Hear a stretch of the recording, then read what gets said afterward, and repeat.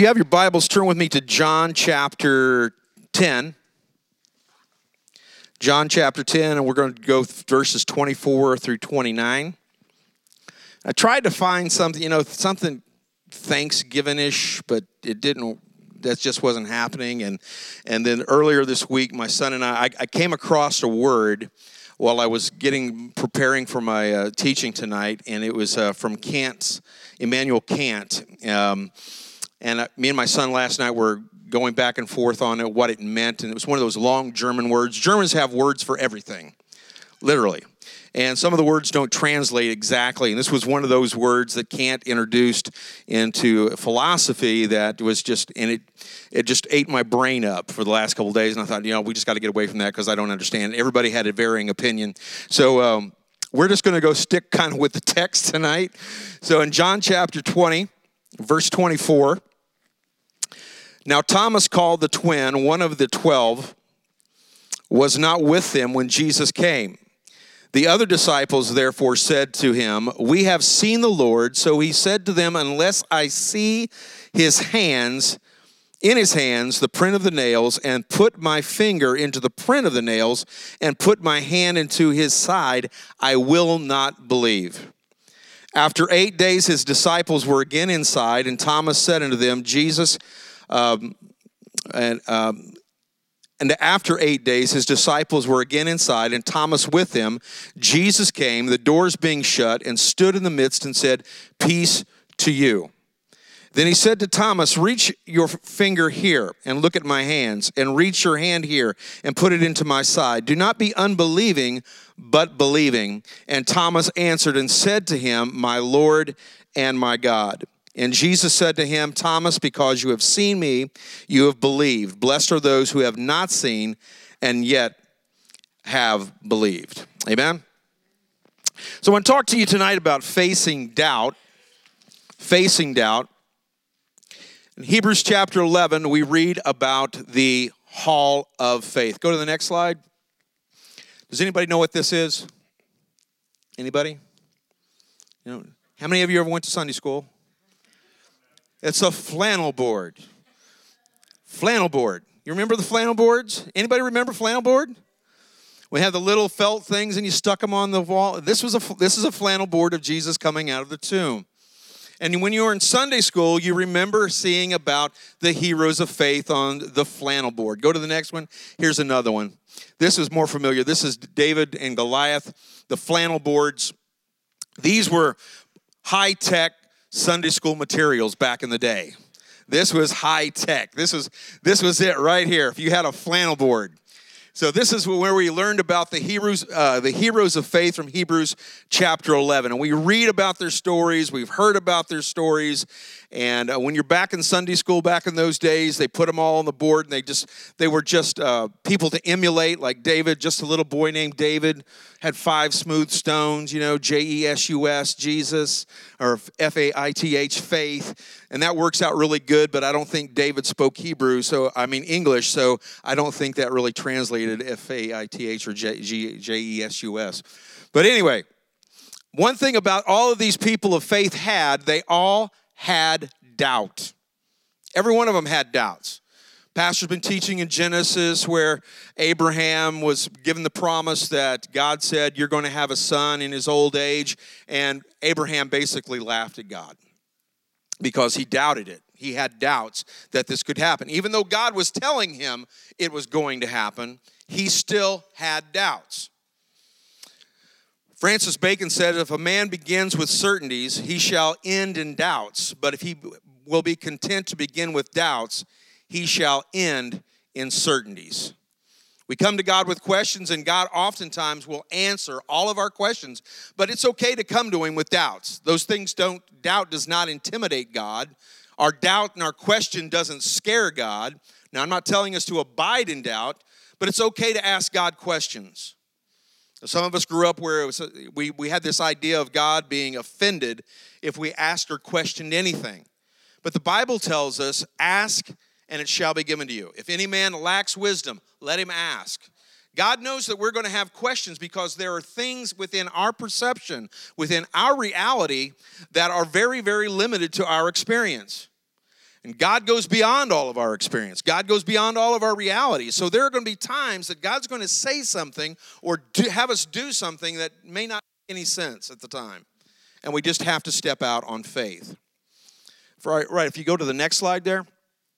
Doubt is a feeling of uncertainty or lack of conviction. Verb, to be uncertain about, consider questionable or unlikely, hesitant to believe. A noun, a feeling of uncertainty about the truth, reality, or nature of something. Now, how could all of these heroes of faith that we saw on the flannel board when we were in Sunday school, how could these people have doubts? God spoke to them. God spoke to every one of them. I mean, he spoke to Moses in a burning bush that wasn't consumed. He called down a pillar of fire. Walls crumbled. Fire fell. Giants fell. But the fact is, every one of the people of faith in the Bible had doubts. They had questions. They had things that they needed God to answer for them. Are you all out there? Is this thing on? All right, good. Y'all just nod. Just nod.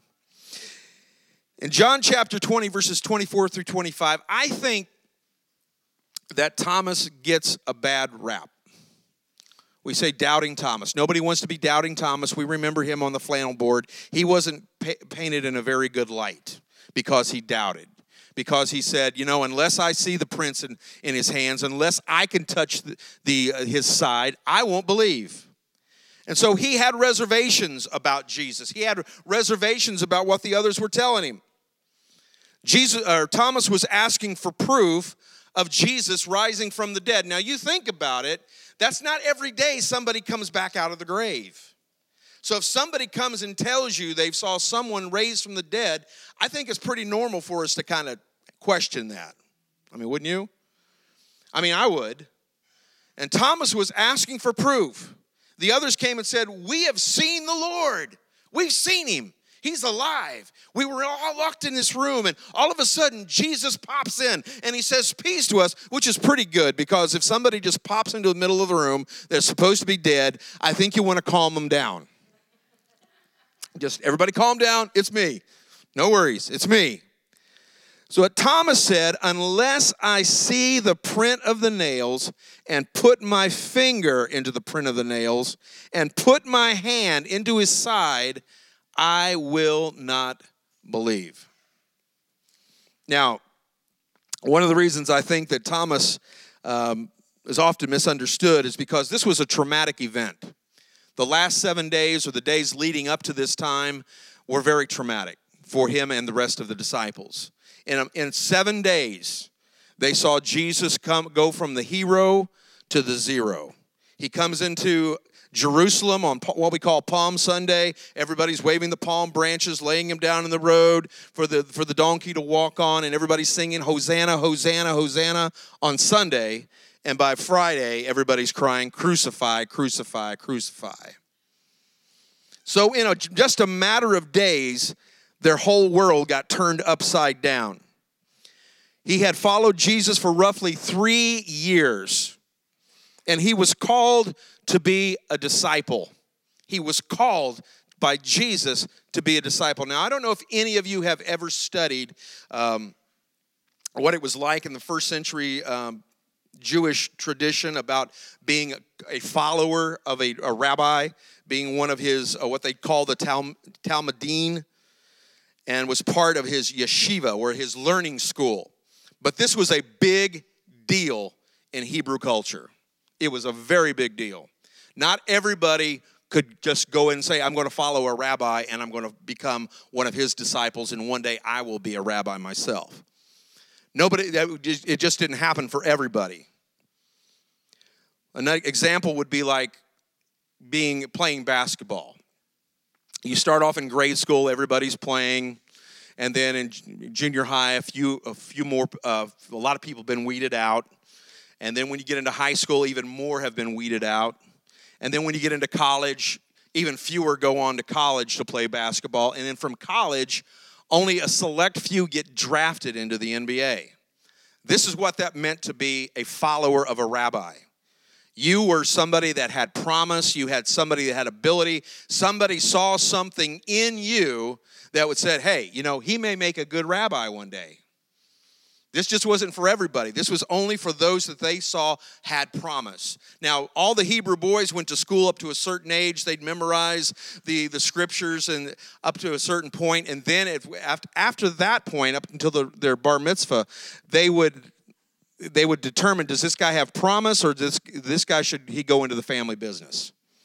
And so this was Jesus' disciples. None of these guys were scholars. None of these guys were top of the Hebrew school. None of these guys had been selected. They didn't have any potential to be the followers, the disciples of a rabbi. But Jesus calls them. So this was a very, very, very big deal.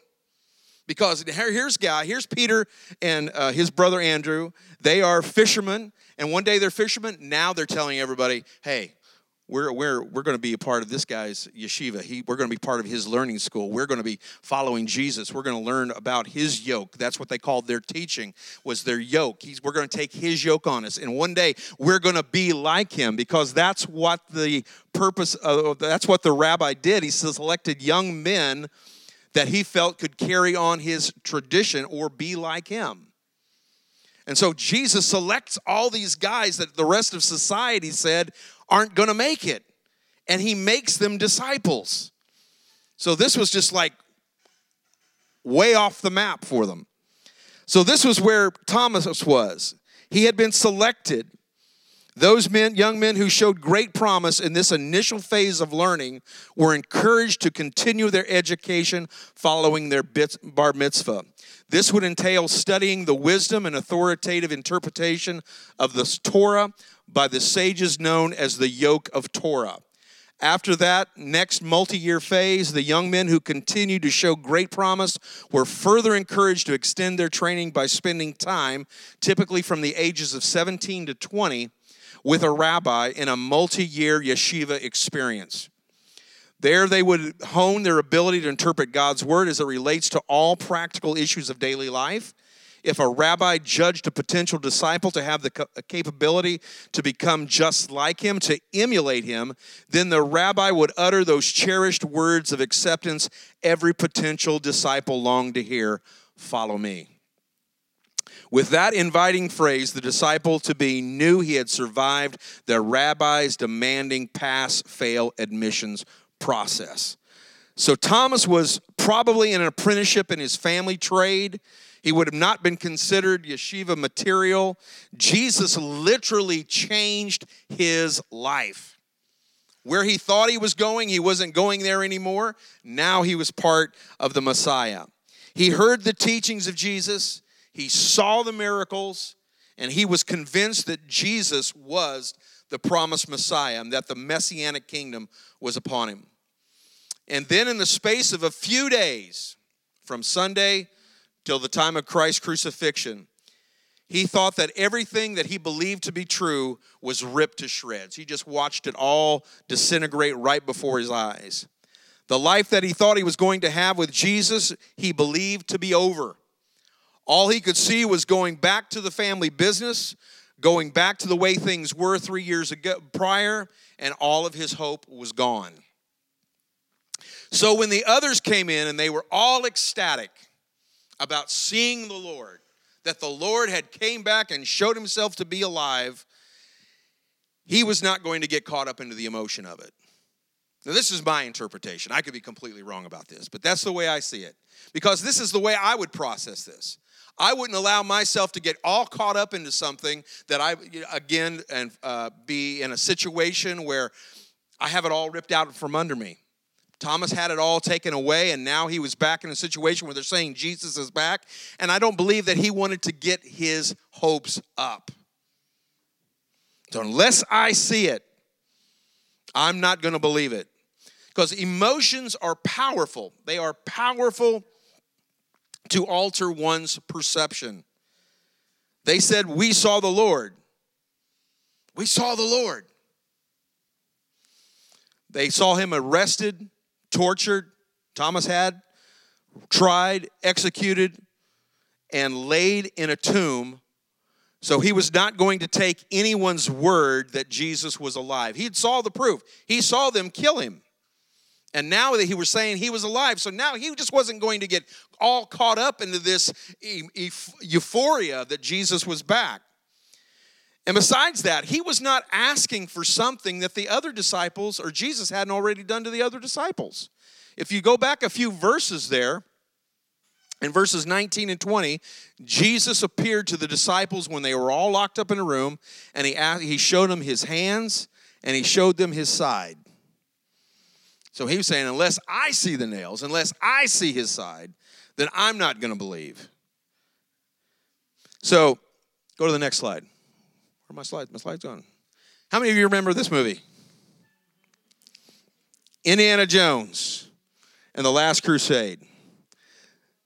And you know the 3 tests that he had to go through. He had to go through 3 tests to be able to get to the Holy Grail. The first test was the breath of God. And what was the key phrase to that, the riddle? Only the penitent man will pass. And then it comes out and the sword's coming. You got to kneel or you're going to be decapitated. All right? And then the second one was the word of God. Only in the footsteps of God will he proceed. So he had to spell in the Latin. He had to spell Jehovah in the Latin. And jumped on those and got across to the next phase. And what happened along the way, you know, his father had been shot, and the bad guy was telling him to hurry up to get to the Grail. So this is a way, kind of a motivator to get him to pass all the tests so that he could get the Grail and they could have the power that the Grail held. And so then he stands on the very last one.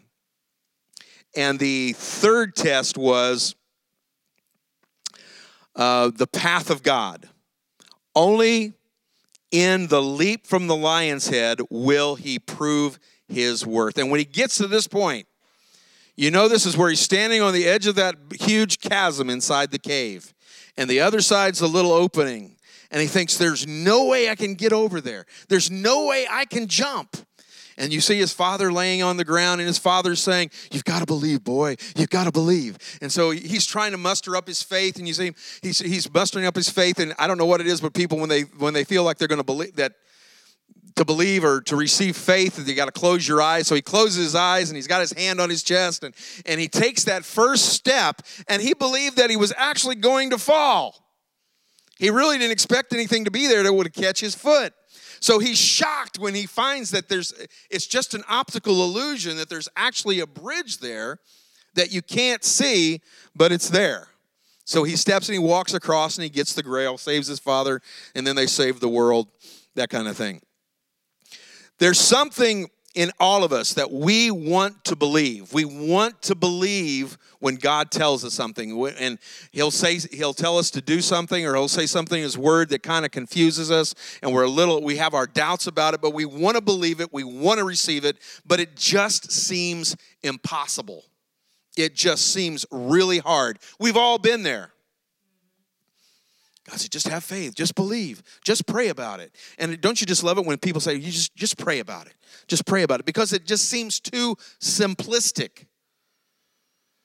Just seems like that's just too easy. Just pray about something and it's all going to work out. We want to believe, but it all seems impossible. For 8 days, Thomas was stood on the edge of this chasm for 8 days, waiting to get to the other side. He heard what they were saying. He heard what their testimonies that they had seen Jesus, but he wanted to believe, but he was rooted in reality of where he was.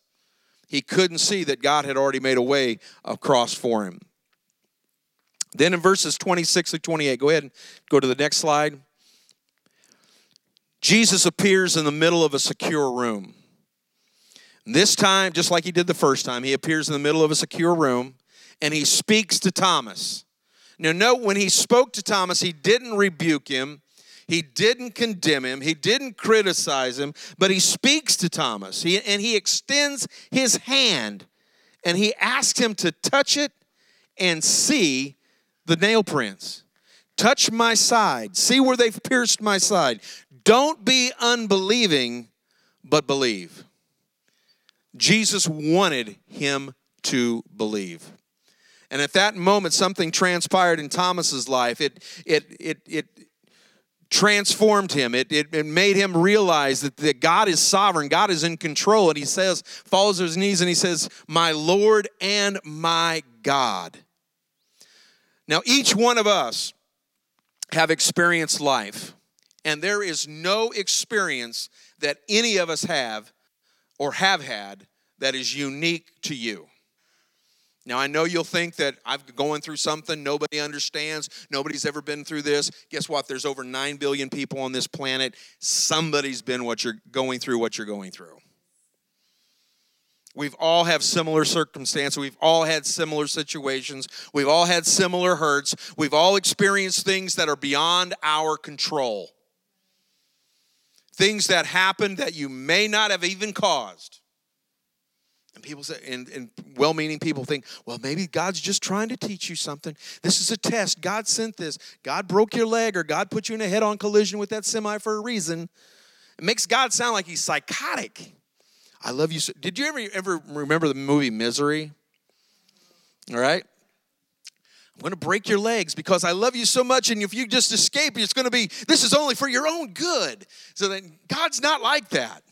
God's not going to break our legs to teach us something, all right? There are things that happen in life that are just the course of this world, and there are things that happen to all of us that are just part of life. Things that happen beyond our control. That's life. See, as humans, we like certainty. We like to have God all figured out. We like to know that we have all the answers for God, about God. We know all there is to know about him. We know where he goes to church. We know what he does, what he likes to have. We've even got a wristband that says we know what he would do. We like to have certainty. And so when things happen outside of our little box, it just messes up our faith. How can this be? How can this be? What did I ever do? There is no God. There can't be any God. Why did this happen? I was doing what God told me to do, and yet my world crumbled apart. Now, a good example that I always think about in this situation is when Jesus just fed the 5,000.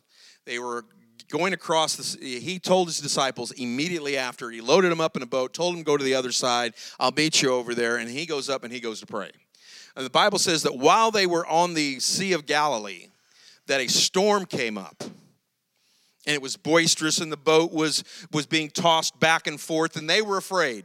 I don't know how many of you have ever been on the sea during a storm, but it is frightening.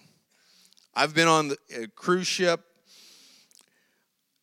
caught between two hurricanes, and this is a big boat with thousands of people, and it's being tossed like a cork in the ocean.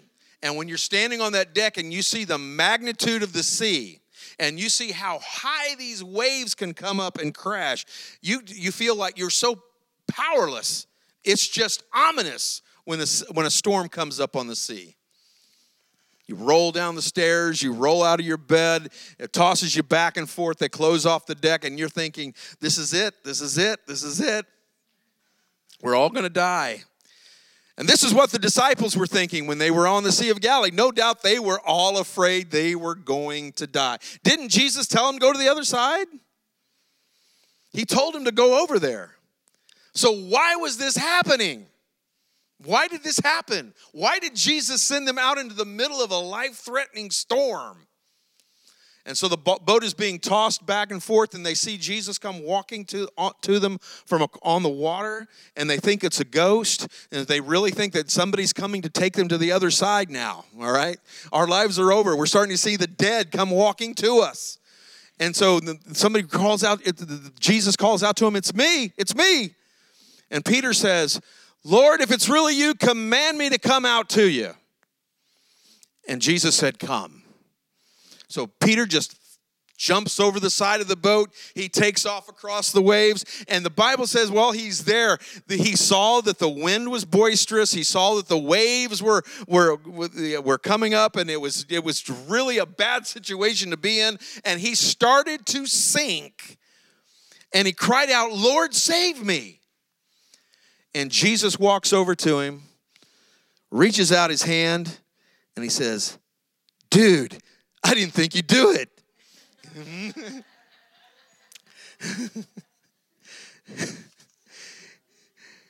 But he takes him back to the boat and he says, "Oh, you of little faith, why did you doubt?" Why do we doubt? Because we're people and people doubt. That's why we doubt. We're human. Circumstances, storms, and even doubt still don't change what God has said. It doesn't change anything. God said it, God will deliver it, God will do it. We find ourselves in these situations and we think it's too hard, that I'm too hurt, or my faith is given way to doubt. There's no way God could use me now. Doubt doesn't mean you're evil. It means that we're all human. God expects us to have our doubts, and he's prepared to take care of those things. In verse 29, go to the next slide. So how do you overcome doubt? How do you overcome doubt? Number one, have faith. Now, I know that sounds too simplistic. It really does. Have faith. Just have faith. But faith helps to remove doubt. And the Bible tells us that faith comes by hearing, and hearing by the word of God. What are you filling your mind with? Because the more you think on a problem, the more you think on your doubts, the bigger they become. Secondly, doubt can only be removed by action. Take action. James 2:26 says, "Faith without corresponding actions is useless." Our faith is going to compel us to do something, to move forward. It's like riding a bike. Albert Einstein said it this way, managing life or balancing life.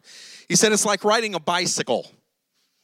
As long as you keep moving, you keep balance. But you have to keep moving. So keep moving.